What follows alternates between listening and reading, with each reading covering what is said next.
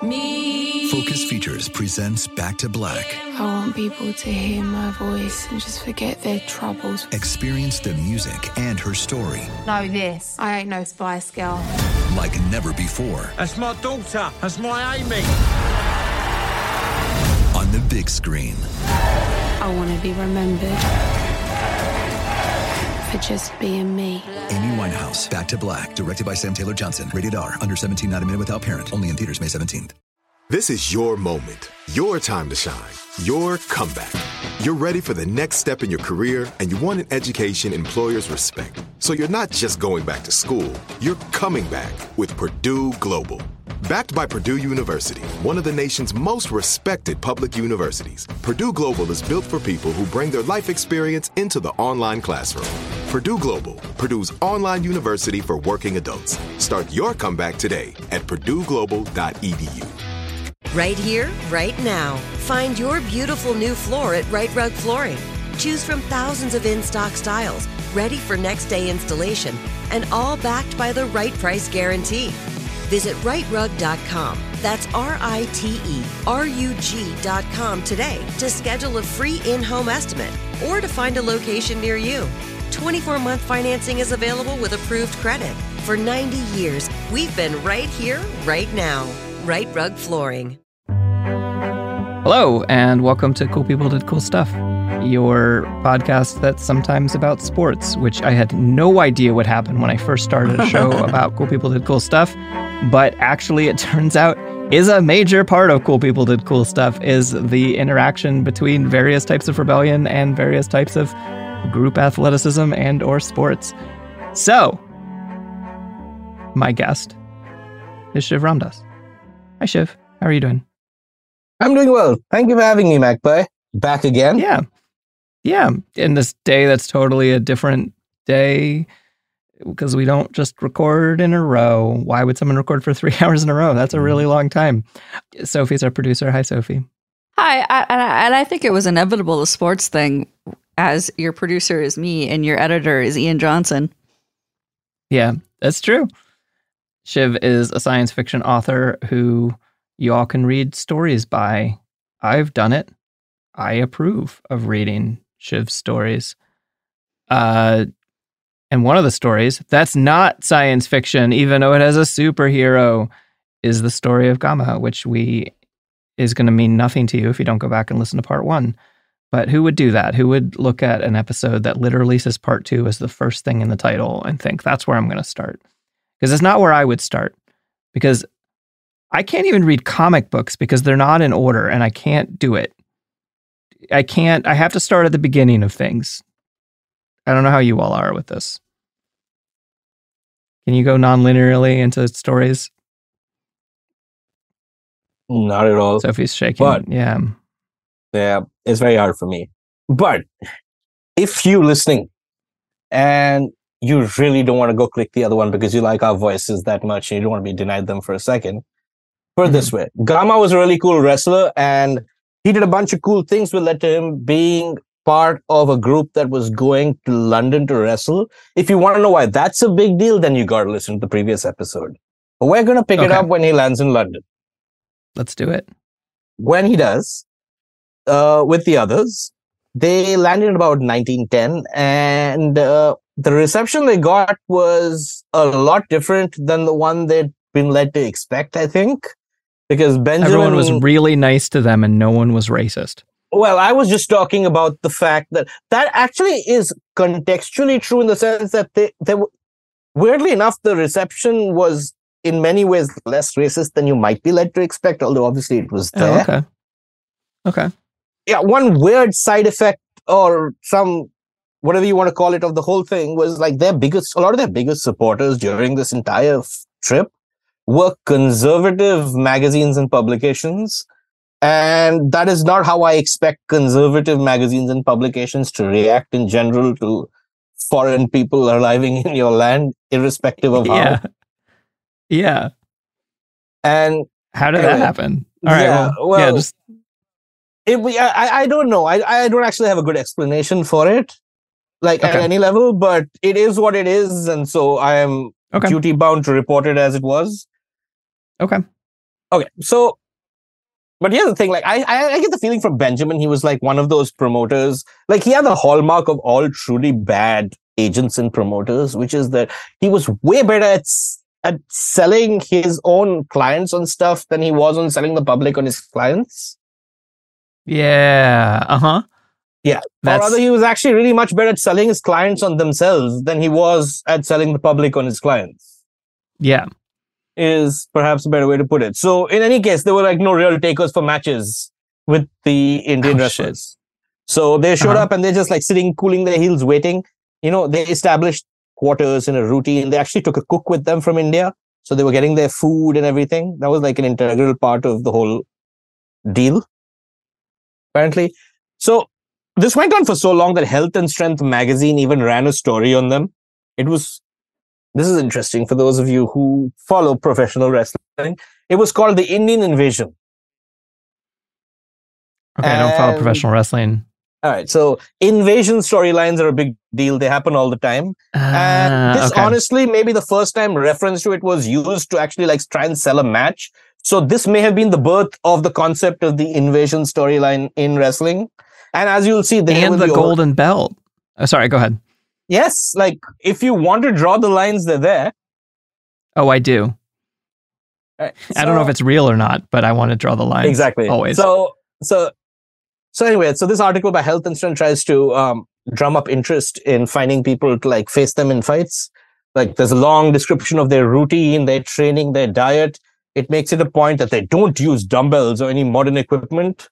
And basically everyone who came into contact with their lifestyle and training and diet was immediately like blown away over the years. It still happens. And part of the article was a challenge printed there by the Indians to all comers, in which there was the particular promise by Gama that he would throw 3 men of any weight off their feet in 30 minutes.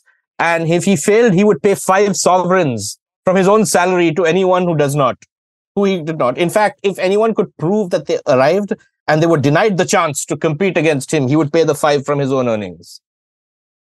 And hell yeah.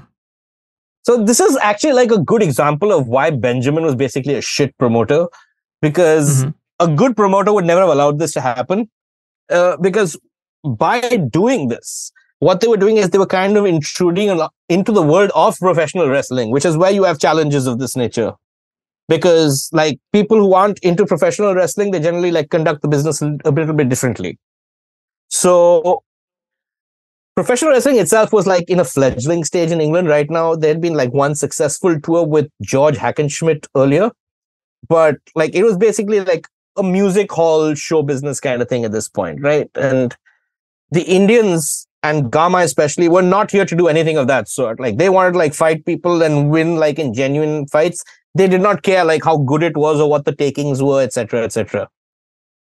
So yeah. For a while, like the only offers they were getting were like basically to do with matches of this sort, which they were not doing. So essentially there was no traction. In fact, like now, is that because people were afraid to fight them because they knew they would lose? Or is that because people were like, no, we want to do weird stage stuff because we want to wear costumes and be like the Americans? Or like, what's happening? Well, at this point, it's like no one's ever heard of these guys. So like the reputed guys are like, why should we wrestle these guys who nobody's ever heard of? Like they've never done anything. And the only guys who want to wrestle them are the guys who want to put on a show. And I see. These guys don't want to put on a show. They want to like wrestle the guys who are like champions and so on and so forth. Like Gama's basically come here to leave with the title of best wrestler in the world. Yeah. So that's his plan. That's how they sell him on going here. It's like you will get to face European champions and prove you are the greatest in the world. Right. And I'm sure the fact he had those 3 draws weighed on it. But anyway, so to a large extent, like the interest in the Indians was basically like confined to papers. And a large amount of that was basically to do with their diet. Like, okay, let me give you an instance. Like Gama's daily diet has been recorded as the following. I'm going to read this out because I wrote it down because it's so exceptional. 6 chickens or an extract of 11 pounds of mutton mixed with a 1/4 pound of clarified butter, 10 liters of milk, 1/2 liter of fruit juice and other ingredients to promote good digestion. pound and a half of crushed almond paste made into a tonic drink, and another half a liter of clarified butter. This was the daily diet. And, and this was He's gone a long way from his plant-based days. Yeah, and it's essentially like high fat, high protein, high carbs, high everything. And it basically, to train at that level, you have to do this. And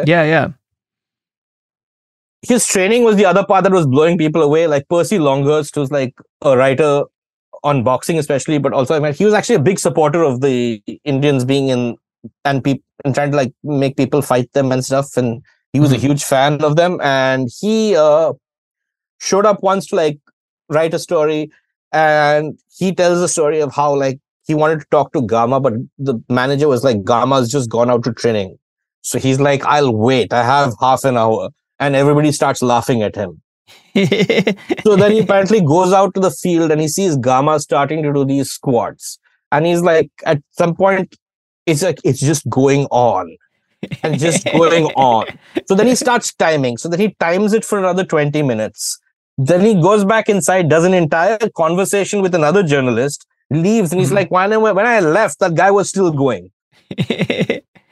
So, like, yeah. So Gama was like known to do some extremely intense training. Like, I think he used to do his actual like training routine back in India used to be like, he used to do about like 4,000 of these a day, about 3,000 of these push-ups a day. And then he used to wrestle 30 other wrestlers every day. Like, he'd do 30 bouts a day. Oh, this is training. This is daily training. Yeah. As the story goes, Gama has never lost a bout in training, ever. Like, he's literally never lost a bout. All right. Which is pretty intense, right? Anyway, so at this point, like, these writers who are marveling at this kind of stuff are like the only support they have. In fact, like, John Bull, which is like a pretty conservative magazine, they were like full on in support of like the Indian wrestling and so on. Like, I still don't understand it. Is it because they like wanted the Westerners to like win and prove something, or was it just like, we like manly stuff and let's be honest, these guys are pretty manly? Well, I don't understand it genuinely, because like they would carry articles about stuff like bemoaning the lack of opponents and saying like, shame on you for not being willing to face these guys. And it'll talk about how Gama had like lots of offers to take part in like, to take a fall for money or take part in professional wrestling. And he would refuse because he refused to understand the concept even. Yeah. And then in this article, they also carry like another challenge from Gama, like ironically. Yeah. In which he lays out even higher stakes. And he also like started naming famous wrestlers by name, like Frank Gotch, who's American, a guy called Stanislav Zbyszko, who was like a big deal in Europe, like I think it was Czech. The other people challenged by Gama in this were The World and, in caps, Japanese wrestling. And he vowed that he would throw 30 Japanese wrestlers in 60 minutes. He also said, the Japanese champion, I will throw you 10 times in 30 minutes for $100 a pop. So, yeah, so like this. So this time the challenges seem to have worked, because like they started getting some matches, and they started doing like spectacular stuff already in matches. Like, so there's this one match against like this Scottish guy, and he's about like 56 pounds heavier than Gama.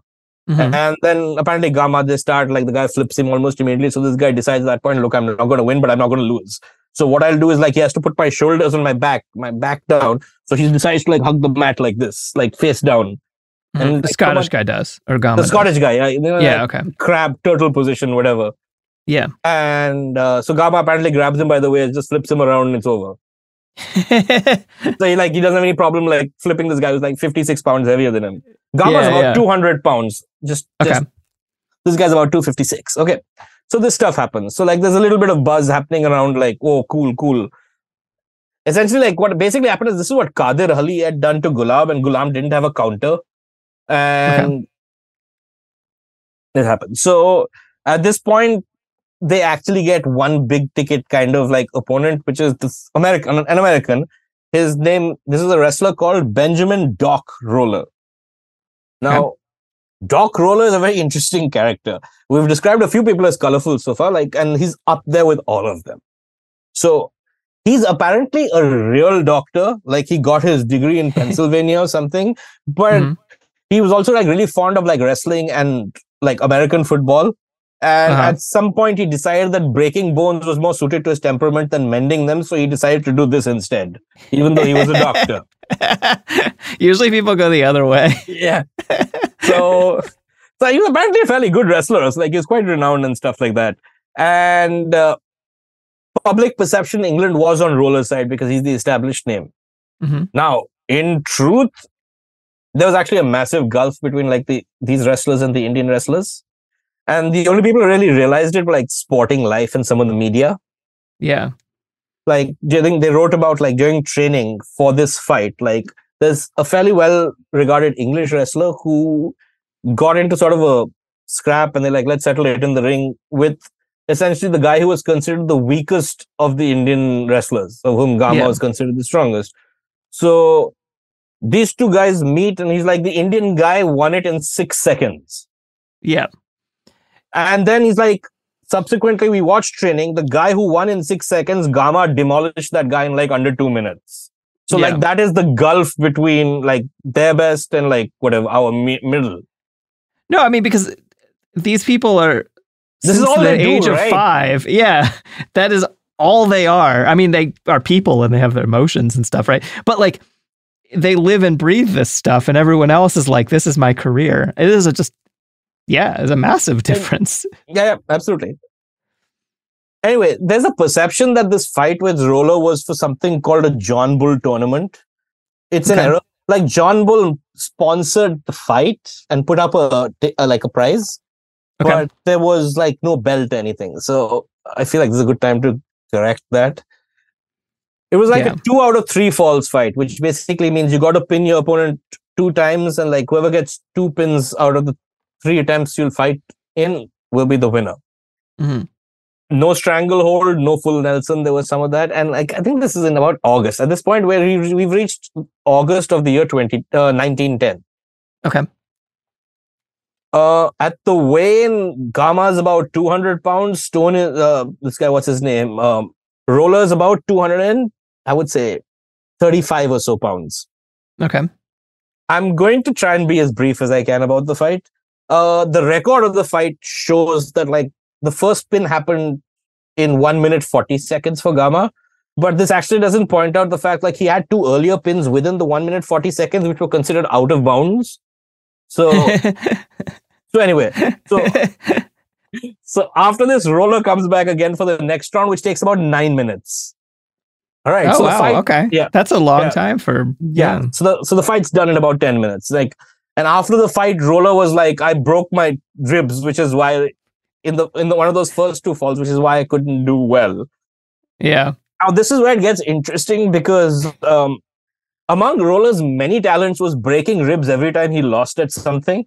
It's like there was a newspaper that once put it, and I'm going to quote here, Doc has broken ribs in London, Seattle, Philadelphia, and several other seaports, both in football and in wrestling, and last night honored Ottawa, the capital of Ontario, by having his slats cracked there. So, did you grow up with probably not, the middle school kids are very aware of Marilyn Manson removing one of his own ribs? Oh, yeah. Oh, okay, absolutely. Okay. This is all I'm thinking about when this guy just really wants to get rid of his ribs as fast as possible. Yeah, well, all right. So here's the thing. He did go to the hospital at Charing Cross after the Gama match, but he had visited hospitals in the past for his fake ribs, so there's that. However, he did obtain a doctor's certificate this time saying his 6th and 7th ribs, or was it 7th and 8th, were cracked. So wait, so he's mostly lying about getting his ribs broken, but Gama actually broke his ribs? Well, possibly, but I just want to point out he was like a doctor. Oh, so he probably... I'm just saying all these options are on the table. You can believe what you choose to believe. Like, it is... I think this is about a good time to I believe the Marilyn Manson version. Like, I just think this is a good time to get off this roller coaster. Yeah. And anyway, so after the end of that match, like literally, I mean, like literally immediately after the end of that match, A guy emerges from the crowd, like shakes Gama by the hand, congratulates him, and suddenly an announcer calls out that this stranger is going to be facing Gama soon. Okay. And it turns out this stranger is the famous Stanislaus Zbyszko. Oh, okay. The maybe Czech guy you mentioned earlier. Yeah. He's either Czech or Polish, one of the two. Okay. I'm not quite sure. Anyway, Zbyszko is like one of the most fascinating characters in maybe European history in a lot of ways. Like he was a strongman in Poland, I think it was, either Poland or Czechoslovakia, whichever one it was. Mm-hmm. And then at some point he gets into Greco-Roman wrestling and he gets really, really good at it. Like he wins he wins tournaments and stuff. Like he's considered like the European Greco-Roman champ. Okay.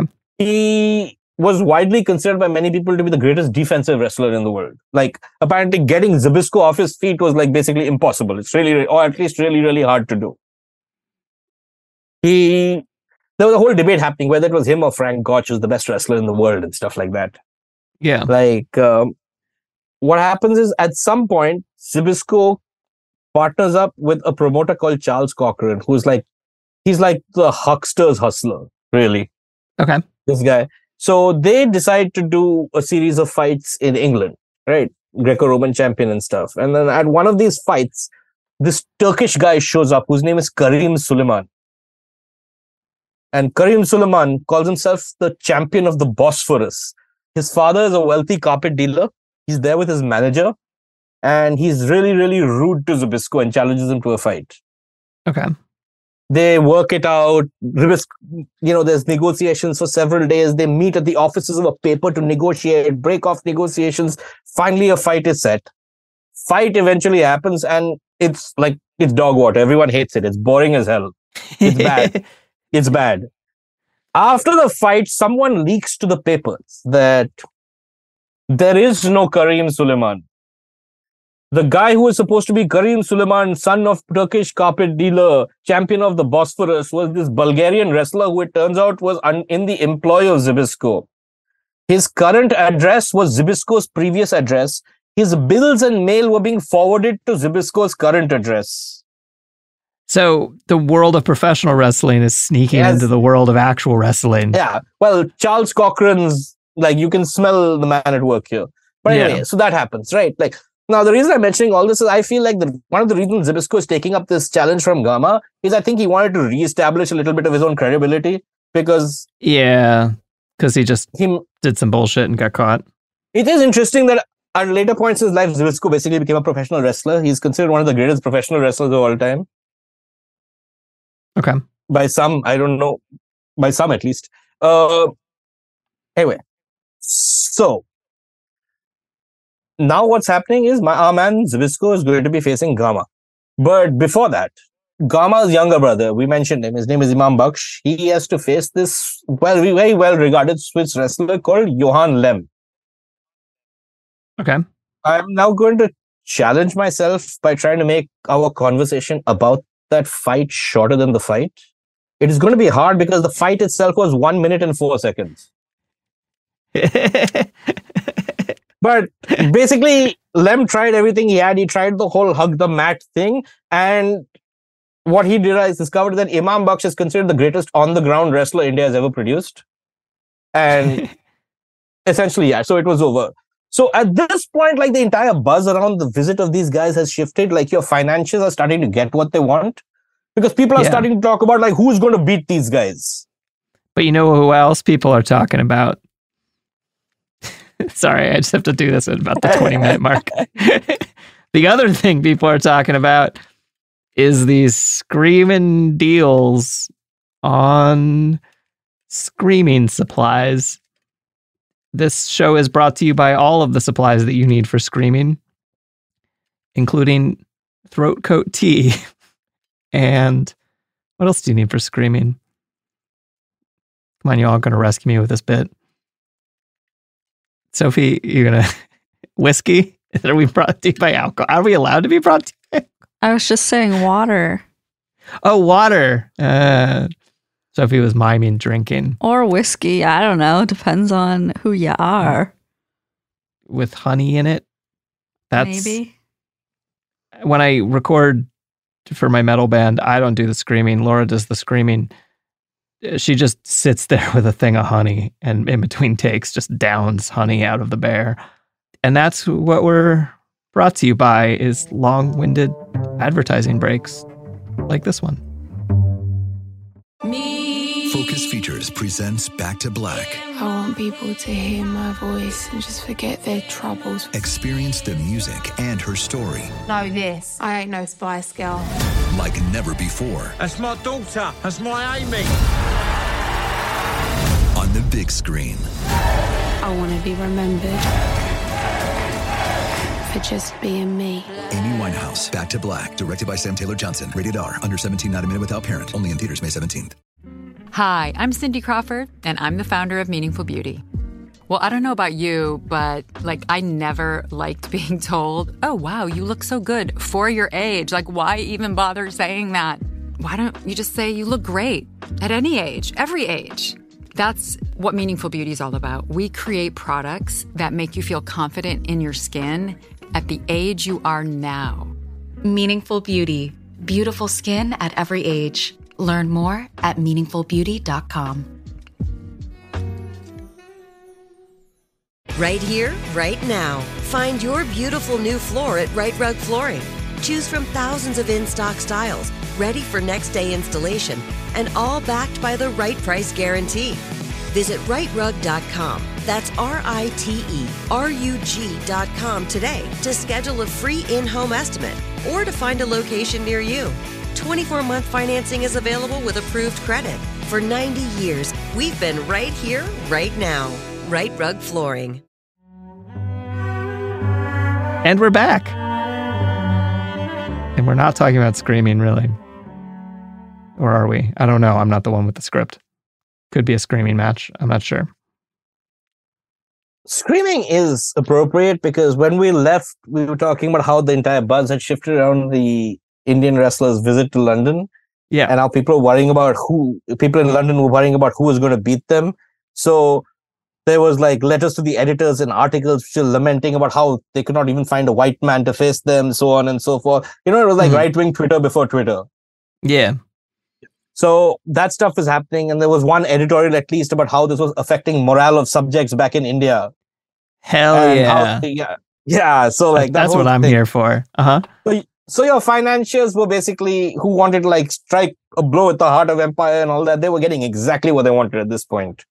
Yeah. Anyway, your Zbyszko fight looms. And on this day, John Bull comes through with 250 pounds and a belt as well this time.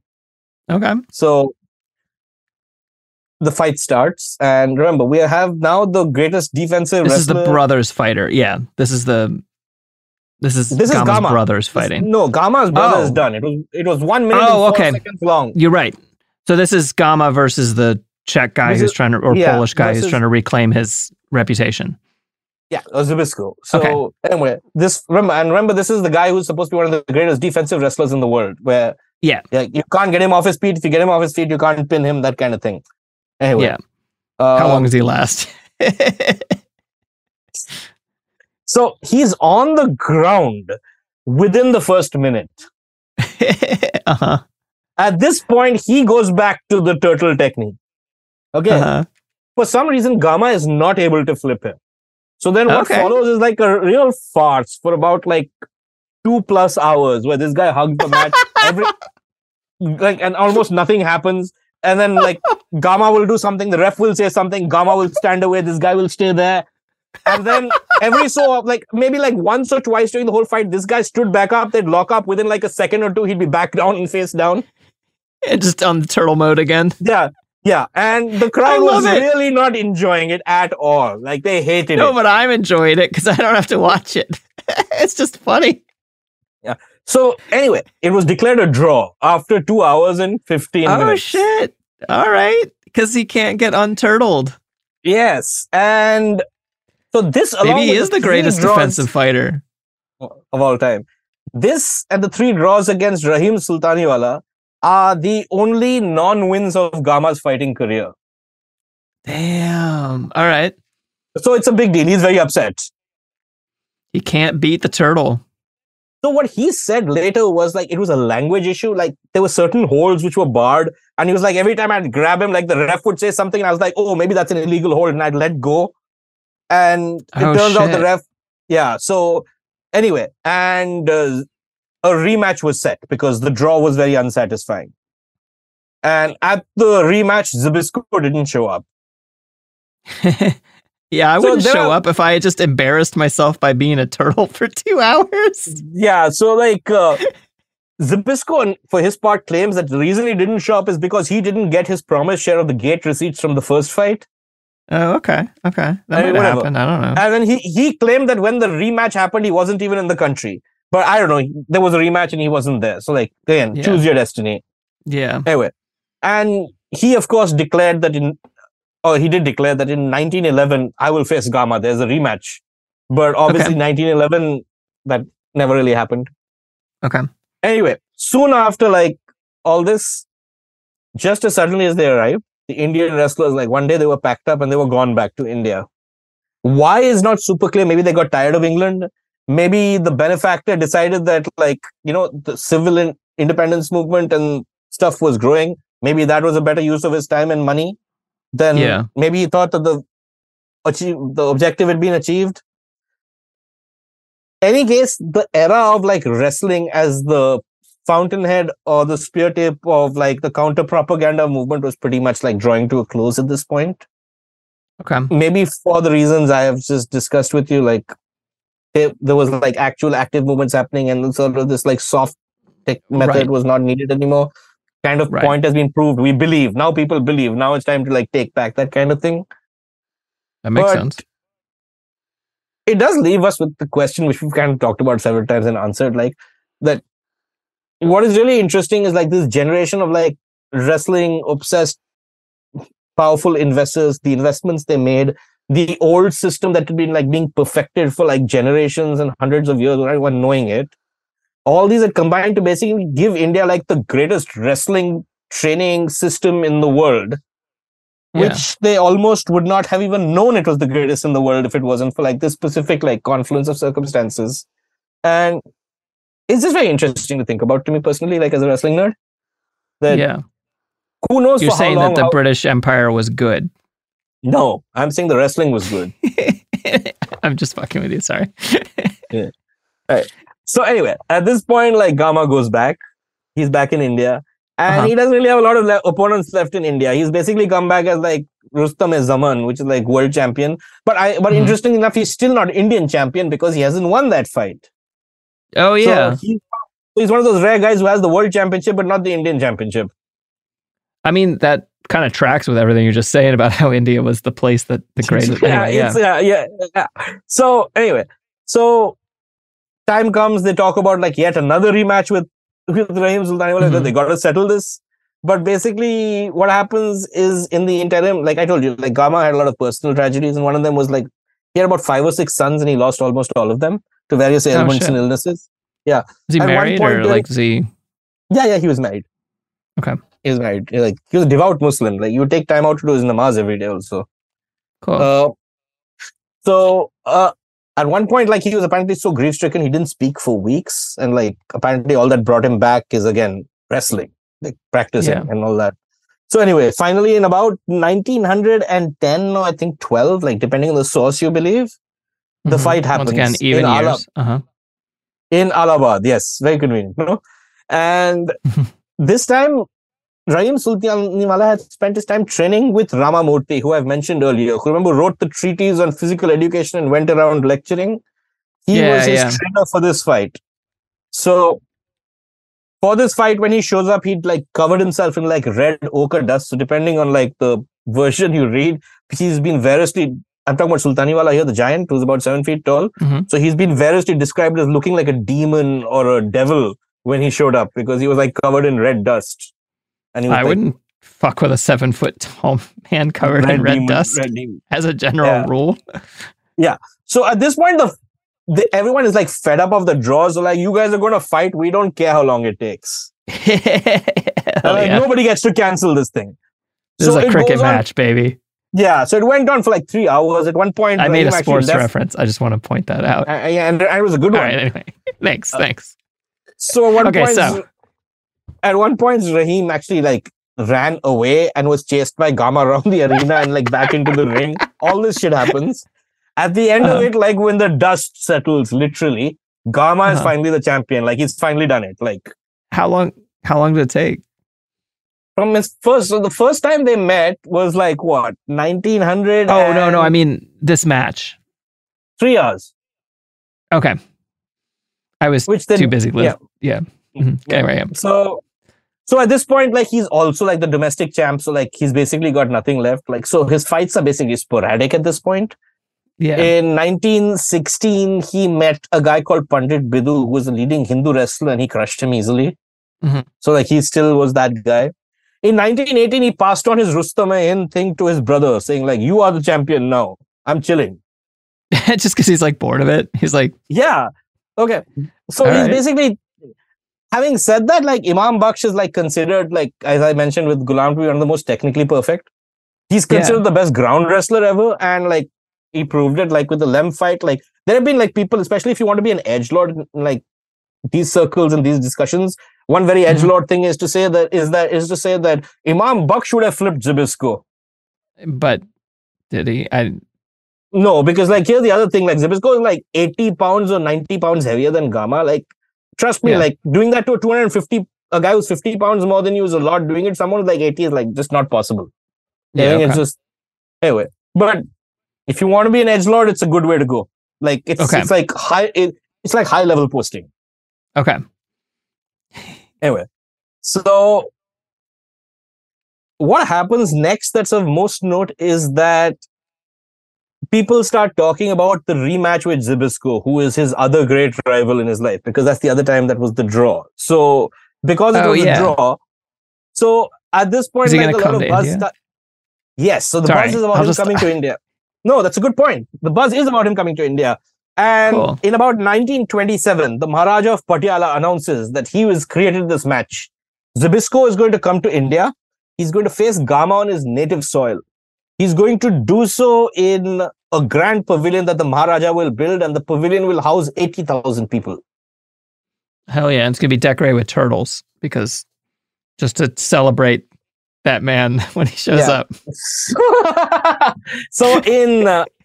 yes, I finally got Shiv to laugh. I've been trying. Okay, anyway. Sorry, I've just been like very focused on like... No, you're doing great. Yeah, all right.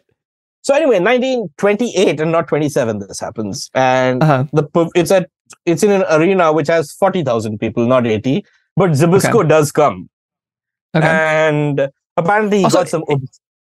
Is this wild that they're like... Normally when I think of sports, I think of people kind of stopping around the time they're in their mid-30s in terms of professional level athletes. I clearly am an expert in sports. But so it seems like this is like kind of impressive that people are continuing to compete at the highest level when they're...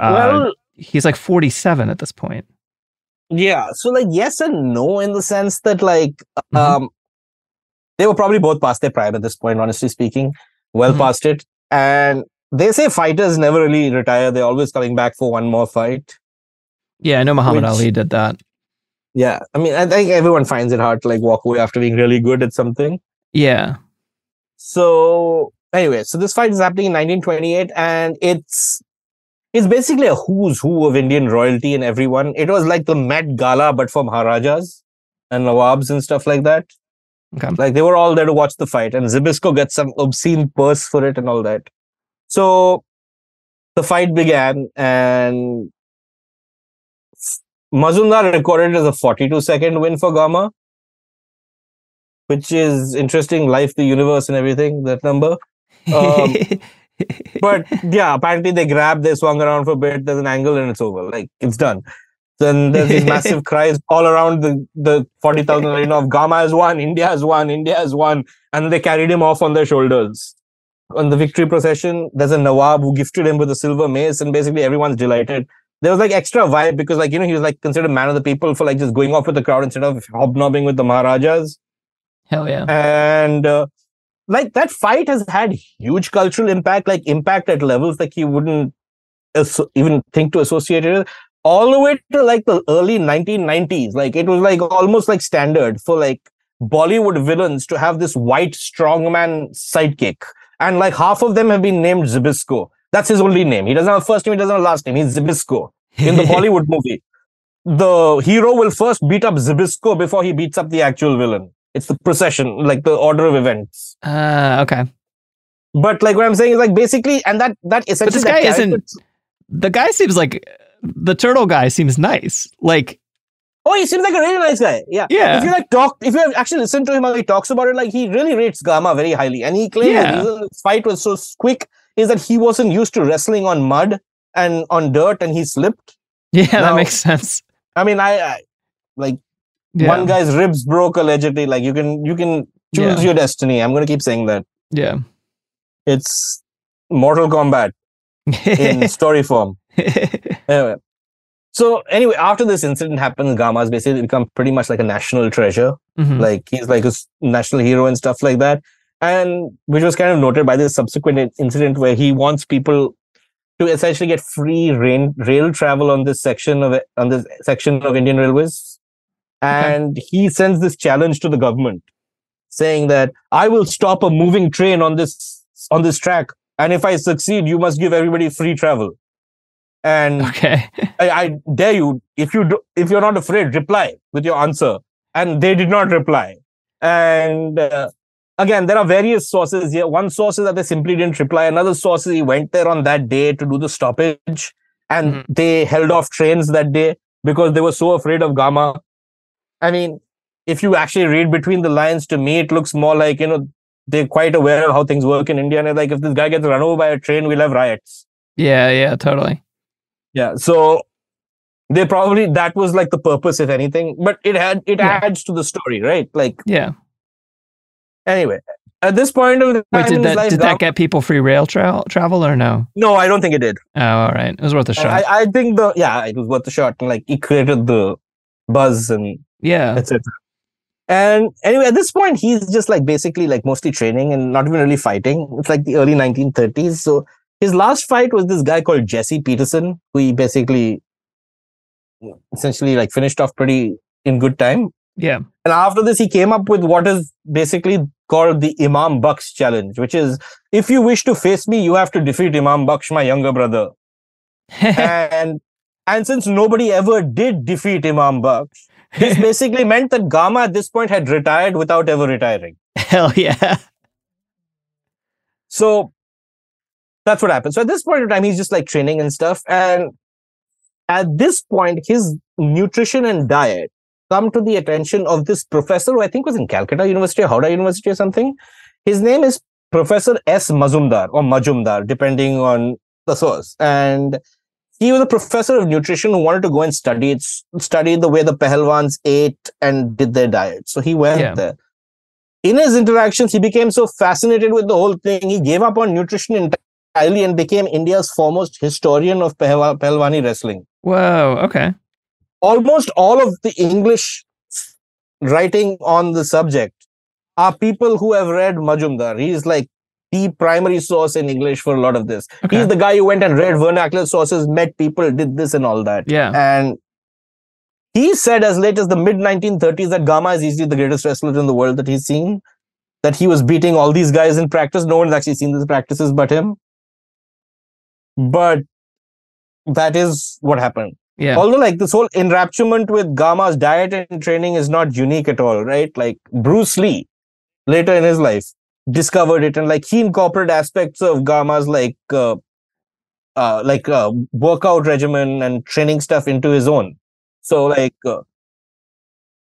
Gama did a bunch of interesting stuff in that sense. Like he inspired Bruce Lee, who we'd never heard of, who everybody else has. But did he use Blue Apron?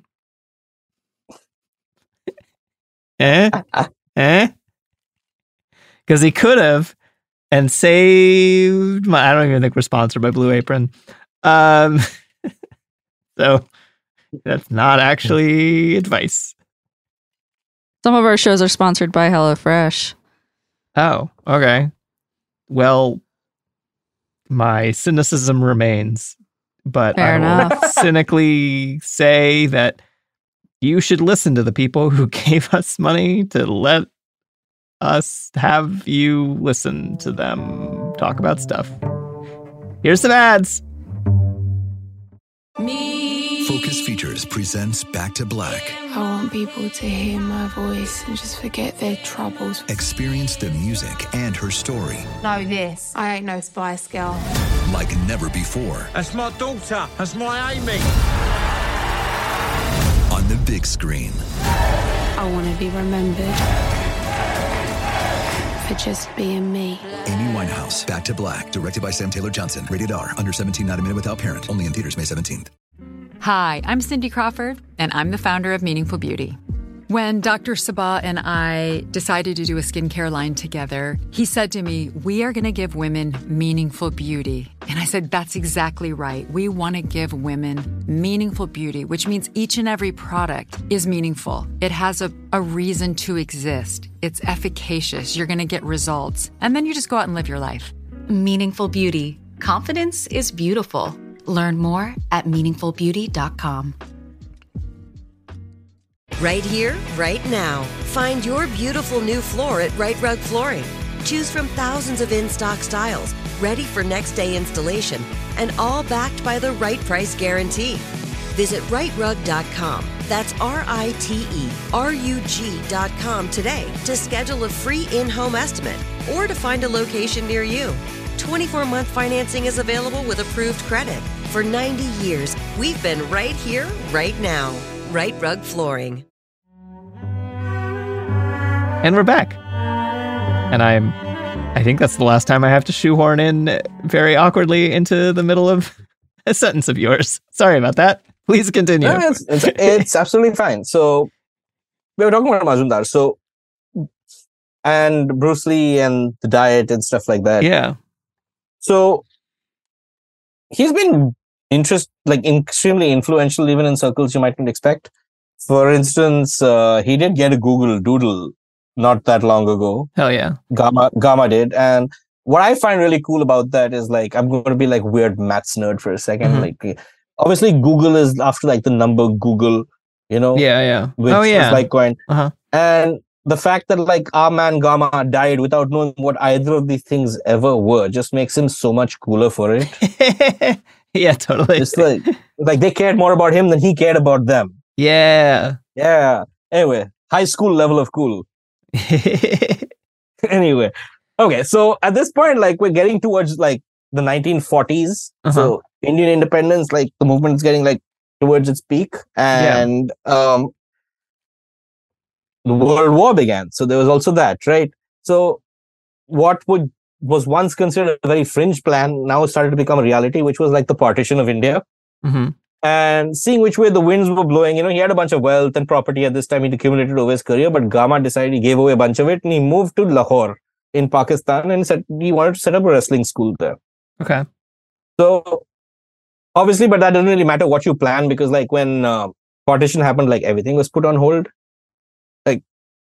When the sins of the British in the subcontinent are remunerated, partition of India gets often mentioned, but I think the true magnitude of it is never really discussed. Yeah. In Western circles, and I don't want to spend too much time on it because that would require a whole series of podcasts. But in simple terms, communities that have lived in harmony for hundreds of years are being disrooted. Entire neighborhoods are just having a line drawn between them, and now they are two different countries. Yeah. The largest forced migration in human history is generally reckoned to have been World War II, which happened over a period of several years. Number two is partition, which was completed from beginning to end in 18 months. Yeah. So it was just a ridiculous amount of displacement and a lot of refugees, families were torn in half. There was also a whole lot of sectarian religious violence. Yeah. And honestly, I don't think the subcontinent had ever seen religious violence on this scale ever, not even close to before. And this is where Gama, life filled with great victories and iconic moments, scripted perhaps the most iconic moment of his whole life. So there's a colony of one of the interesting remnants of the system that the British left us is that even today in places like India and Pakistan, neighborhoods are referred to by residents as colonies. Oh, interesting. Okay. Yeah. So it's I'm going home to my colony. Just means the town I'm from. No, it literally means the neighborhood in the town you're from. Oh shit. Okay. So like it's the equivalent of saying I'm going back to my neighborhood or my hood or whatever, Yeah. you know. Anyway, so these guys find out that there's like a place which is predominantly Hindu, and it's in the line of like angry murder mob. So like Gama vows to those people that I will protect you. So Yeah. he takes some of his wrestlers and he goes and stands at the mouth of the neighborhood. And then in due course, this crowd comes, you know, like with their torches, angry, this, that, and the other.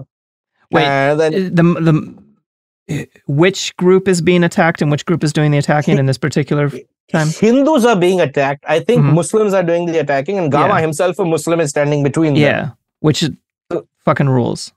Yeah. So anyway, so they face off. Like this guy tells Gama to get out of the way. Gama tells this guy, "Why don't you get out of the way?" That kind of thing. And anyway, so the leader of the mob or whatever approaches Gama, and like he has a weapon, so he decides to try and hit Gama with his weapon. According to some sources, it was a sword. But instead, Gama slaps him. Now, depending on which source you believe, and what I'm telling you has been reported by like newspapers across the region, including like national newspapers. So this is the official record of what happened. Yeah. Depending on which one you believe, when Gama slaps this guy, he either lost consciousness, died on the spot, or had his jaw broken. All the accounts agree he goes flying. Yeah. Someone in the mob recognizes Gama and yells, "Hey, that's Gama," and the entire mob flees. Hell yeah. Okay, now this scene has been redone in like Bollywood movies to introduce heroes like for generations since then. Yeah. But apparently it actually happened. But it's so good. Like, it's such a good... He spent his entire life building this reputation and this, like, becoming a folk hero by dedicating himself to his craft. And then the way he used that, I really like this part of the story. The way he like used that was just to literally save a ton of people's lives in a just very direct and selfless way. I fucking love it. Yeah. Oh, and it gets better because like after he supposedly escorted people to safe passage like across the border along with his wrestlers, and he used his personal funds to pay for like transport for people who want to get out safely. That fucking rules. Yeah. It rules. Like the sad part is Gama himself like actually died in poverty.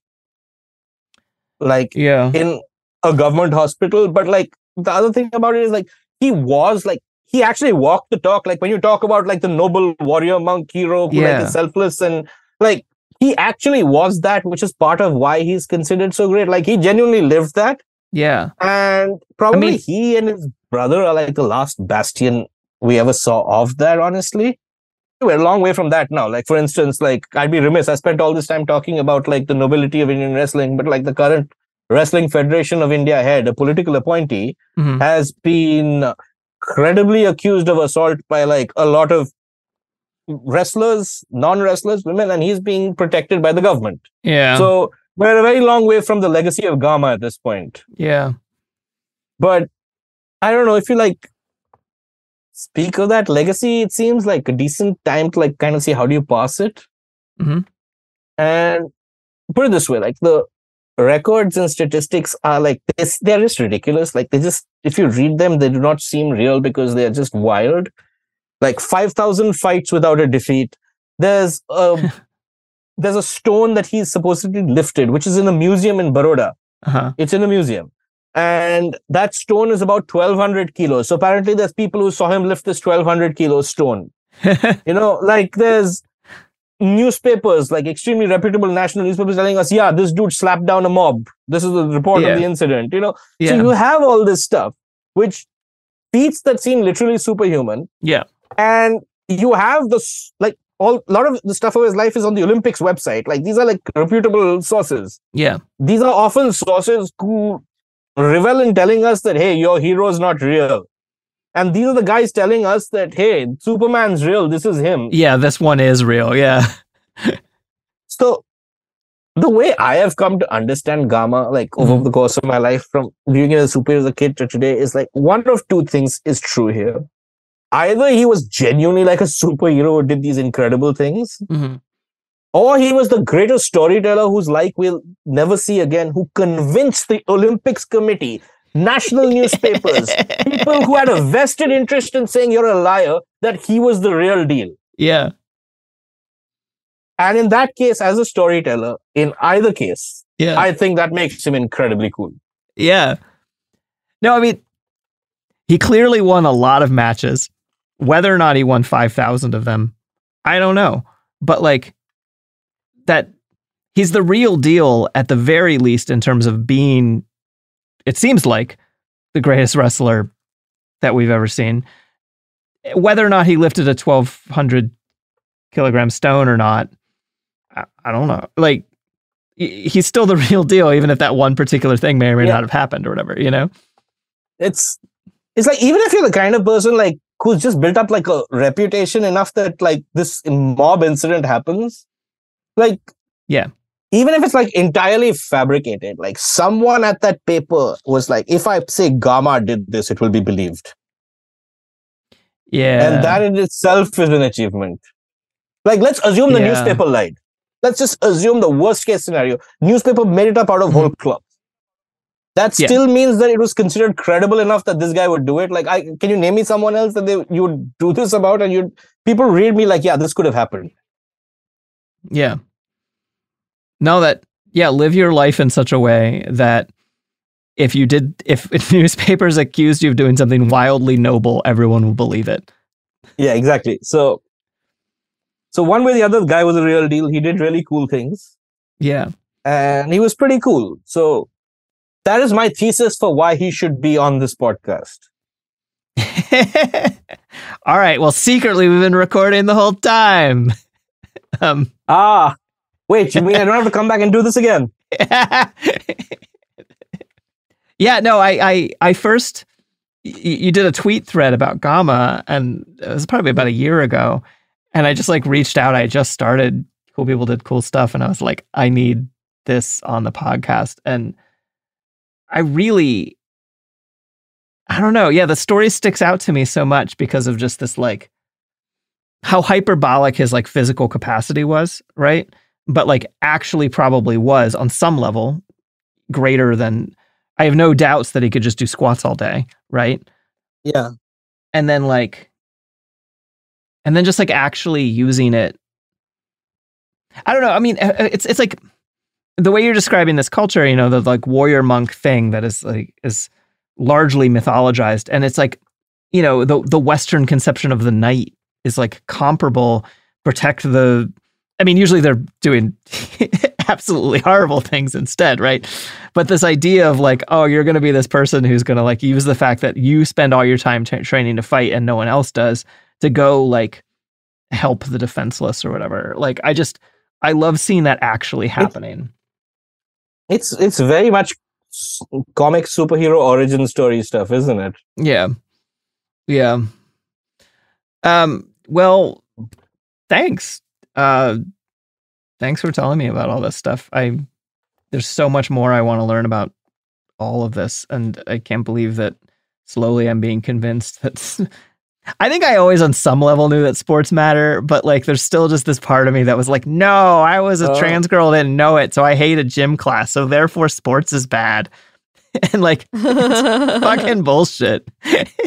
Sports is great. Gym class is questionable. Yeah, totally. Yeah, exactly. And then even then, like, it wasn't my gym teacher, it was a gym teacher in my school who, like, the way that my school got a gay straight alliance is that these two obviously in retrospect lesbian teachers came up to me and were like, did you know that teachers can't start student groups?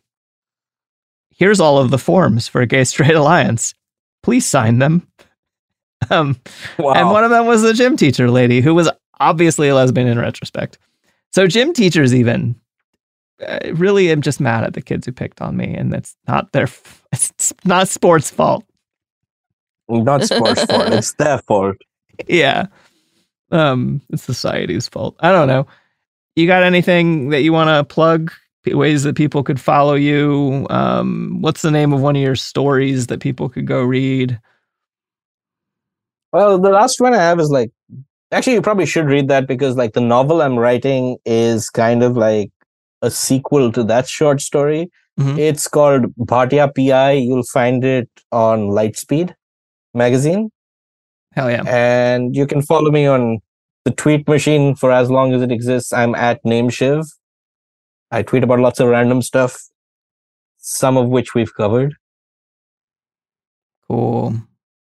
I'm on Twitter still, also at Magpie Killjoy, unless you're listening this far enough in the future where I'm not.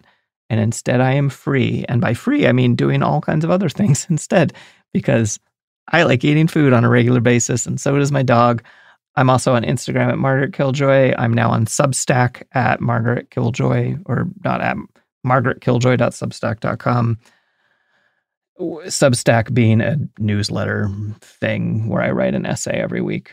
And a lot of it is like reflections on the history that I'm learning about as I work on this show. Some of it is about preparedness, and some of it's just like memoir and things like that.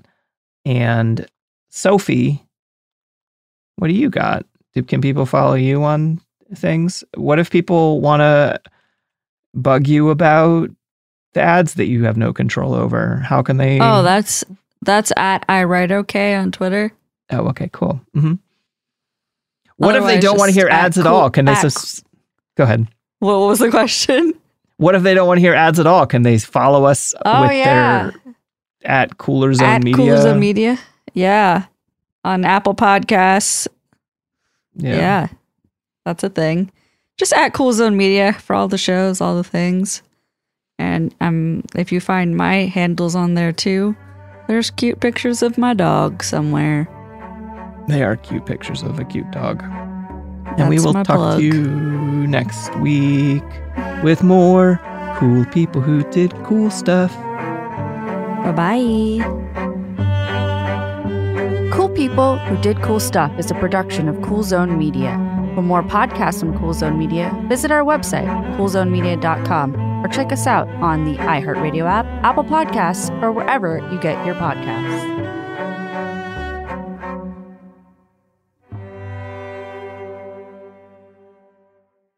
Right here, right now. Find your beautiful new floor at Right Rug Flooring. Choose from thousands of in-stock styles, ready for next day installation, and all backed by the right price guarantee. Visit rightrug.com. That's RITERUG.com today to schedule a free in-home estimate or to find a location near you. 24-month financing is available with approved credit. For 90 years, we've been right here, right now. Right Rug Flooring. Whether you're a savvy spender maximizing your savings with cashback rewards, a thrifty rate watcher seeking the lowest interest, or a travel enthusiast looking for extraordinary perks, Kemba Financial Credit Union has a visa to complement your lifestyle and unique needs. Apply today at Kemba.org to unlock a limited time 2% cash back on purchases and pay 0% interest on balance transfers for an entire year with a new visa from Kemba. You deserve a card that works for you. Restrictions apply. Offer ends June 30th, 2024. Live Nation presents Concert Week. Now through May 14th, get $25 tickets to over 5,000 shows. That's up to 75% off a summer full of your favorite artists like 21 Savage, Alanis Morissette, Cage the Elephant, Celeste Barber, Dierks Bentley, Fade, Hootie and the Blowfish, Janet Jackson, Kids Bop Kids, Meghan Trainor, Peso Pluma, Sarah McLachlan. Get tickets to more than 5,000 summer shows for just $25. Until now through May 14th. Visit livenation.com/concertweek to learn more and plan your summer with Sean Paul, Sum 41, 30 Seconds to Mars, and Two Door Cinema Club.